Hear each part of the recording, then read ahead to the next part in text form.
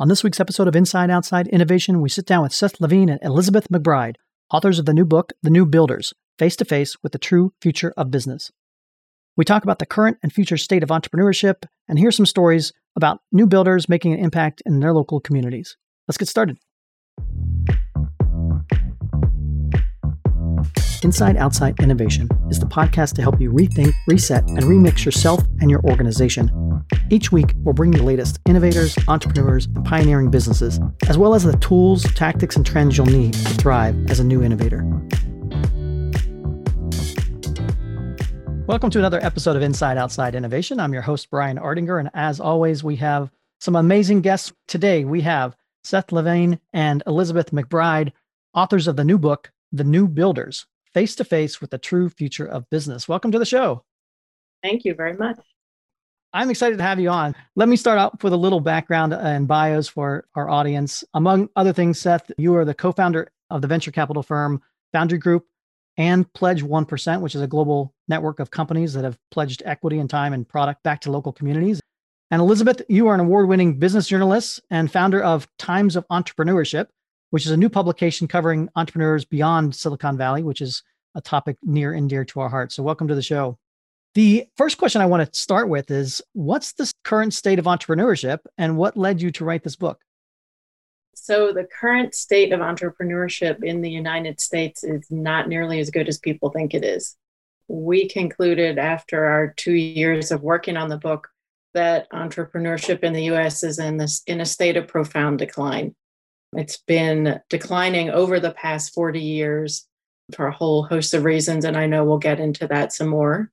But I'll just answer the question as well about how we came to write the book, which is that I'm the original, overlooked, not the original one, but an overlooked founder myself, right? So I got a divorce 7 years ago and had to reinvent my career pretty fast as a business journalist to feed my 2 kids. In doing that, I ended up founding this publication, Times of Entrepreneurship. And along that journey, met Seth, who has a side specialty to being a venture capitalist, which is really supporting overlooked entrepreneurs. And so we bonded over that and decided to write a book 2 years ago. That's how it came about. Brian, I guess I'd add to that. We knew that there were really interesting stories, right? You tell many of them on your podcast of people building businesses that were, for starters, outside of Silicon Valley and the big tech hubs, but also really interesting businesses, but that weren't necessarily these sort of high growth tech focused businesses. Right. And we wanted to tell their stories. Frankly, we thought it'd be kind of a lighthearted book, interesting look at some founders that maybe were a little bit different than what people think of when they think of founders. But as we did all the research, we realized, for starters, what Elizabeth just described, which is that entrepreneurship in the US is actually dying.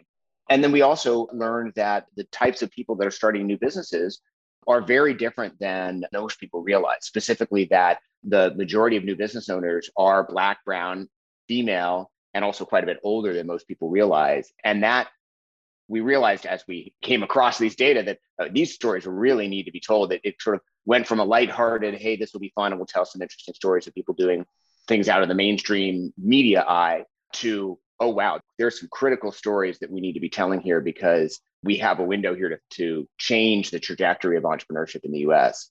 Absolutely. And we need to act on it.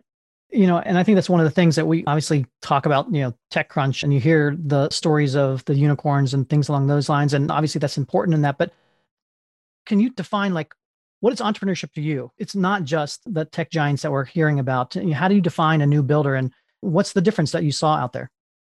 The way entrepreneurship traditionally has been defined is broader than the way it's currently defined. And so when we looked at it, and really, there's no reason why we should think of entrepreneurship as only the tech founders of Silicon Valley. They're part of the universe. They're not really the center of the universe, and definitely not the entire universe, right? There may be 1% of all businesses in the US get venture capital funding. So the fact that we're so consumed by that is sort of crazy, because the other 99% are in fact the drivers of a lot of jobs. They're actually drivers of innovation, we would argue, as well. And they support and are part of our communities in just a host of important different ways. And as the economy transitions, I think they're going to be even more important. So we define entrepreneurs is a very fundamental, basic thing, right? There are people starting businesses. And that's always been the case in the US. And really, if you look back, I mean, certainly the US was founded by entrepreneurs. I mean, in some cases, quite literally, right? The Massachusetts Bay companies, all of these initial settlers that came over were essentially entrepreneurs, right? Who were in business ventures to go and settle the new land and, send raw goods and other materials back to Europe. And so we have this long history of entrepreneurship, and something changed in the last maybe 30 years or so, where the concept of entrepreneurship would used to be very broadly defined. A shopkeeper was an entrepreneur, a local business owner was an entrepreneur. It got eaten up by the tech narrative, right? And this idea that the only entrepreneurs that were worth talking about were technology business founders. And frankly, that the only businesses that were worth talking about in the entrepreneurship context are businesses that have this aspiration for growth, right? You referenced unicorns. And we think that that's incredibly dangerous to the overall dynamism and frankly, just the health of the US economy, because it really only describes such a small number of businesses. And frankly, and I say this from inside the world of venture capital, I'm not convinced that venture is the very good model for creating, certainly it's not a good model for creating broad-based economic development, right? I mean, we know it can create some really big companies. And by the way, those companies are incredibly important, and other businesses end up being built on those companies. So Shopify or Google, like those are incredible innovations that help other small businesses. But it's not the only thing. And I think we've sort of lost sight of that. So we don't argue in the book that, that big is bad, for example, and small is good. We argue that there should be a balance, just like we don't argue that venture capital should go away or anything crazy like that. Venture is great. But we talk about needing to create not just unicorns, but camels. So much more hardy, actually real, so not mythical, animals that, businesses that are sustainable and really are the drivers of our economy. So you mentioned in the book the research in that around entrepreneurship and that it's going down and there's challenges around that. What is hindering the rise of new builders? There's a lot that's hindering the rise of new builders. What we focus on in the book is really finance, and that's the world that Seth and I both come from.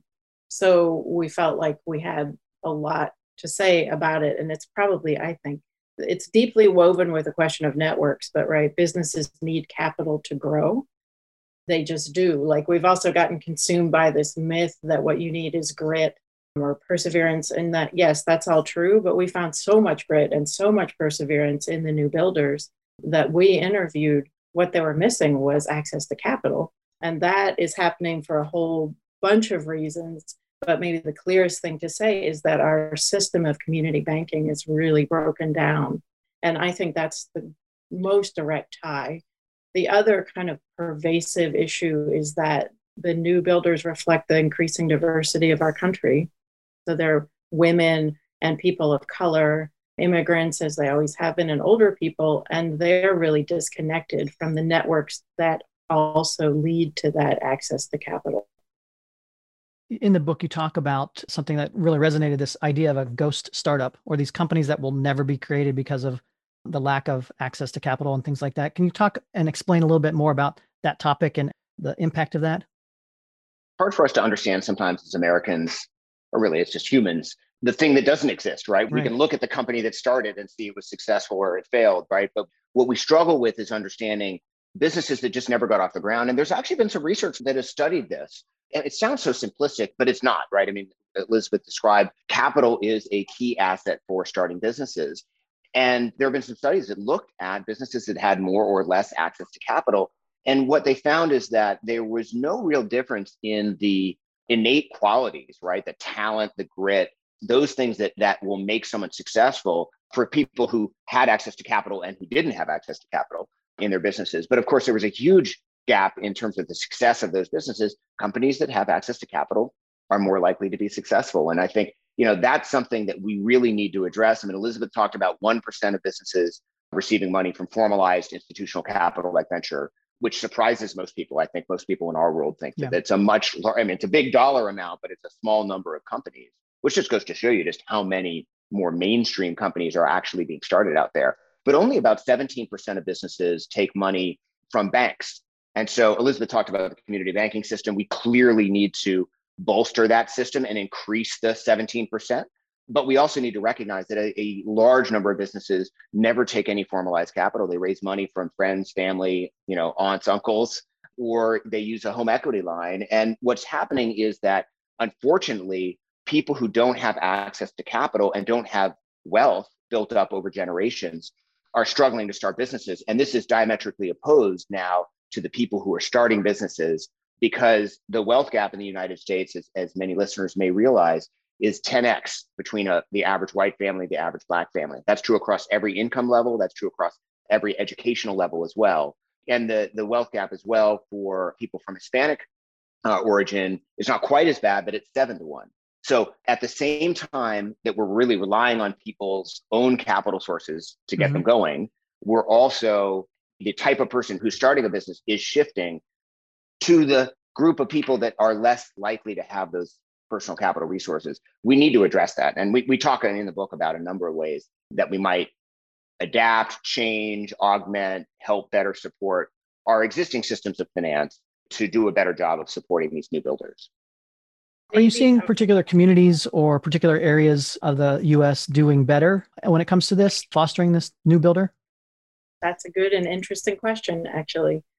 So we did focus in the book on one particular community. We just ended up telling some woven stories about Stanton, Virginia, which in a holistic way, I think, did a ton to rejuvenate their community via entrepreneurship. So they started a community loan fund. They have an angel network that is like wealthy people in the community investing small sums in companies that aren't necessarily tech businesses, but could be like a pie company or whatever. They have both of those things going on. And then there's like just a bunch of other community support. There's a maker space there that I went down and visited, and it turned itself around that way, right? On the foundation of some revitalization efforts that started in the 80s, where some visionary business leaders downtown said, whoa, we are not going to like destroy our historic downtown. Instead, we're going to push really hard to preserve it. And on that foundation, the community was really able to rebuild itself economically, and its population is rising, which is kind of like the most basic measure of a community's health, right? And actually, like super inspiring things during the pandemic. I mean, it ended up, of course, it was suffering along with communities everywhere as small businesses were hurt so badly.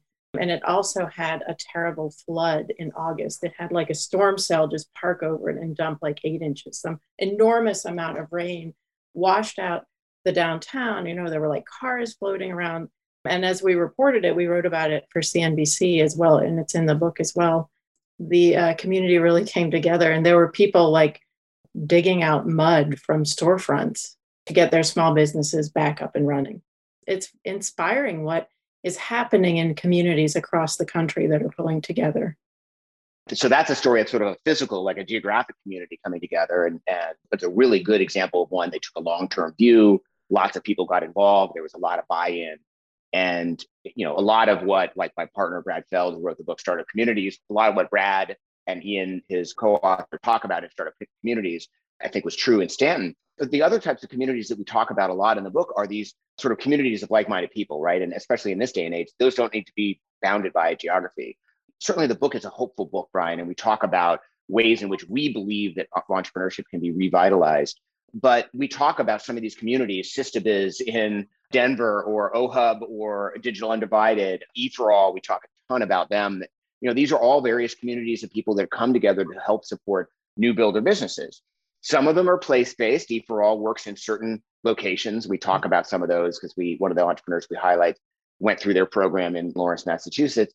Others are a little bit more virtual, right? Where they might help people all over the place or bring people in together. But Silicon Valley has always been great at that, right? And, you know, there's so many stories of, I mean, how many accelerators are there in the world, right? I mean, Foundry, my venture firm, my day job, is the biggest investor in Techstars, which is one of the larger ones. And that's a great model. But how do we bring that, the network and the help that comes from being surrounded by a community of people that want to see you be successful? How do we bring that to new builders? And I think one of the things that we learned that scared us is that many people starting businesses feel like they're out on an island and they're alone and they don't have resources to help them out. And that's why the community banking system that Elizabeth alluded to earlier is so important. It turned out we were not seeking out community banking stories, but it turned out a number of the new builders that we talked to, their business trajectories were totally changed by what's in many cases seemed like a chance meeting with a community banker Right. who really spent some time to understand their business and then helped them figure out how to finance it. Well, and it comes back to capital is more than just the cash and the actual dollars that you put into it. It's capital of that network. Like you said, the ability to actually even find a banker in your backyard that you can form a relationship with and build that trust and, eventually leads to the capital you need to build the business. Here's a statistic that should scare everyone. 25 years ago, there were 14,000 banks in the United States. Today, there are 4,800. Most of that consolidation has happened in the smaller end of the scale as we've created essentially these utilities out of banks by the regulations that we put on top of the banking system. And so obviously some of those regulations were warranted. There were banks that were, engaging in predatory lending behaviors and needed to be curbed, but it perhaps went a little bit too far. And the result of that is, what we're seeing in terms of the consolidation of banking, which is not good for anyone. So you mentioned the pandemic, and obviously that's had an effect, but some of these trends were happening before the pandemic. How do you see the pandemic affecting entrepreneurship, both good and bad? Well, traditionally, there's a surge in entrepreneurship after a big economic downturn, right? Because people lose their jobs. And so they start businesses because they're trying to pay the bills. And we've seen evidence that that's happening, right? There was a huge surge in new business applications in the fall. So September, October. I think, that's on one hand a hopeful sign. On the other hand, we think those people will have a harder time starting businesses than say they would have 20 or 30 years ago because of all the changes that we describe in the book. There's a huge number of people that are entrepreneurial in the United States and want to be entrepreneurial, as evidenced by the participation in the gig economy, which is 60 million people in 2019. But making the leap from that to becoming a business owner and a small business owner, and there's so many benefits to making that leap. That's what's become much more difficult, right? Is formalizing yourself into a business.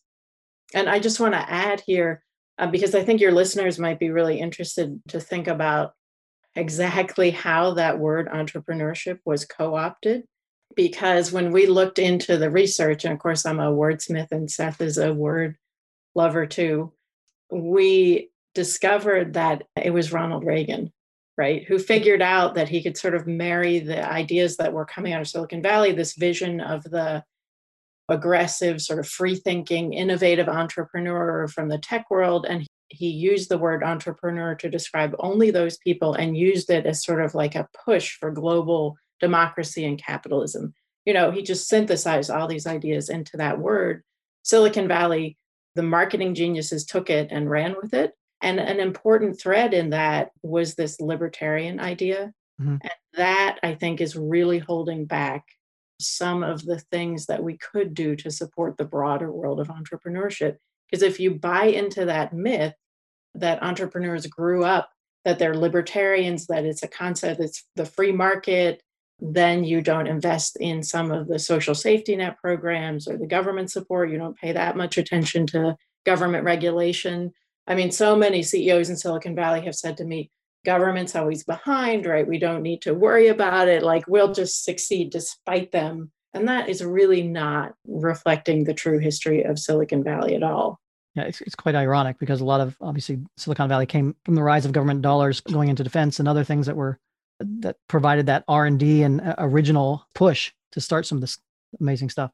Yeah, exactly. Right. And it's just disturbing the extent to which that piece of the story is left out. Right. And it looks like a very convenient retelling of the history.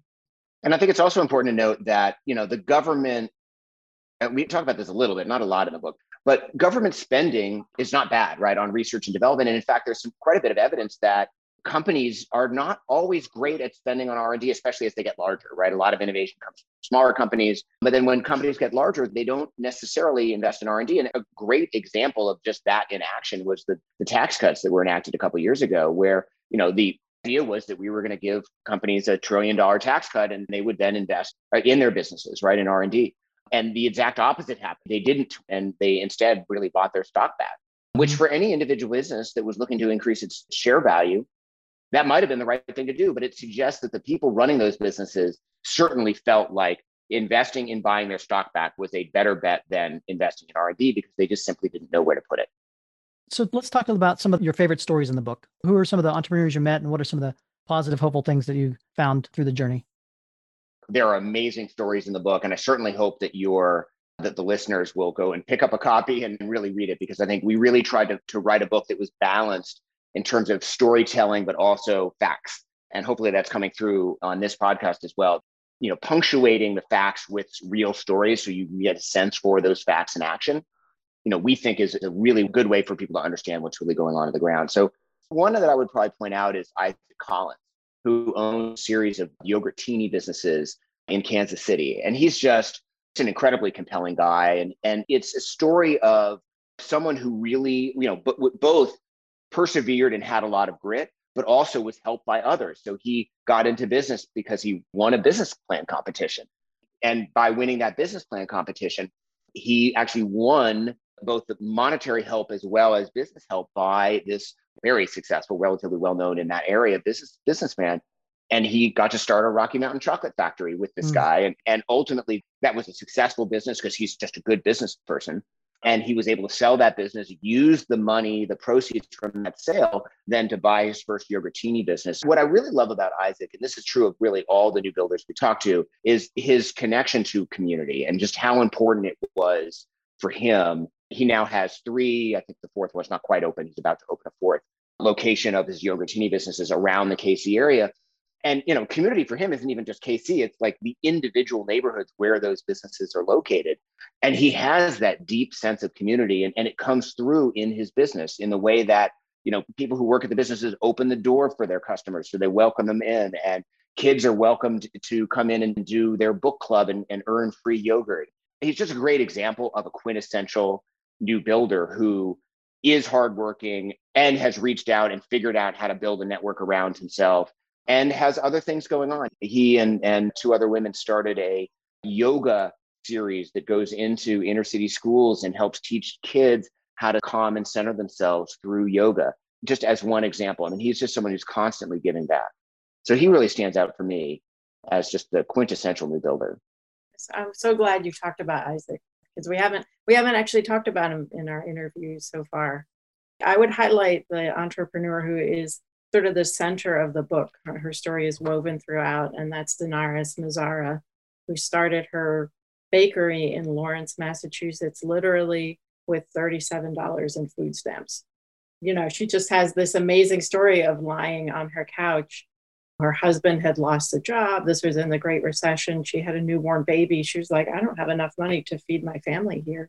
With that $37 in food stamps, she bought the ingredients to make flan, sold it at the break table at a Samsung factory where she was working, and it went from there. And she was lucky enough in the process of developing her company. So she did those early couple of years by herself and with the help of her friends in the community, and then happened on E4All, which Seth referenced earlier. And I love the E4All story, and we tell Danaris' story in the context of the founder of E4All, which is Desh Deshpande, who was a telecom entrepreneur in the 1990s and made loads and loads of money and gives back to the world in many different ways. But one of the things he did is found E4All.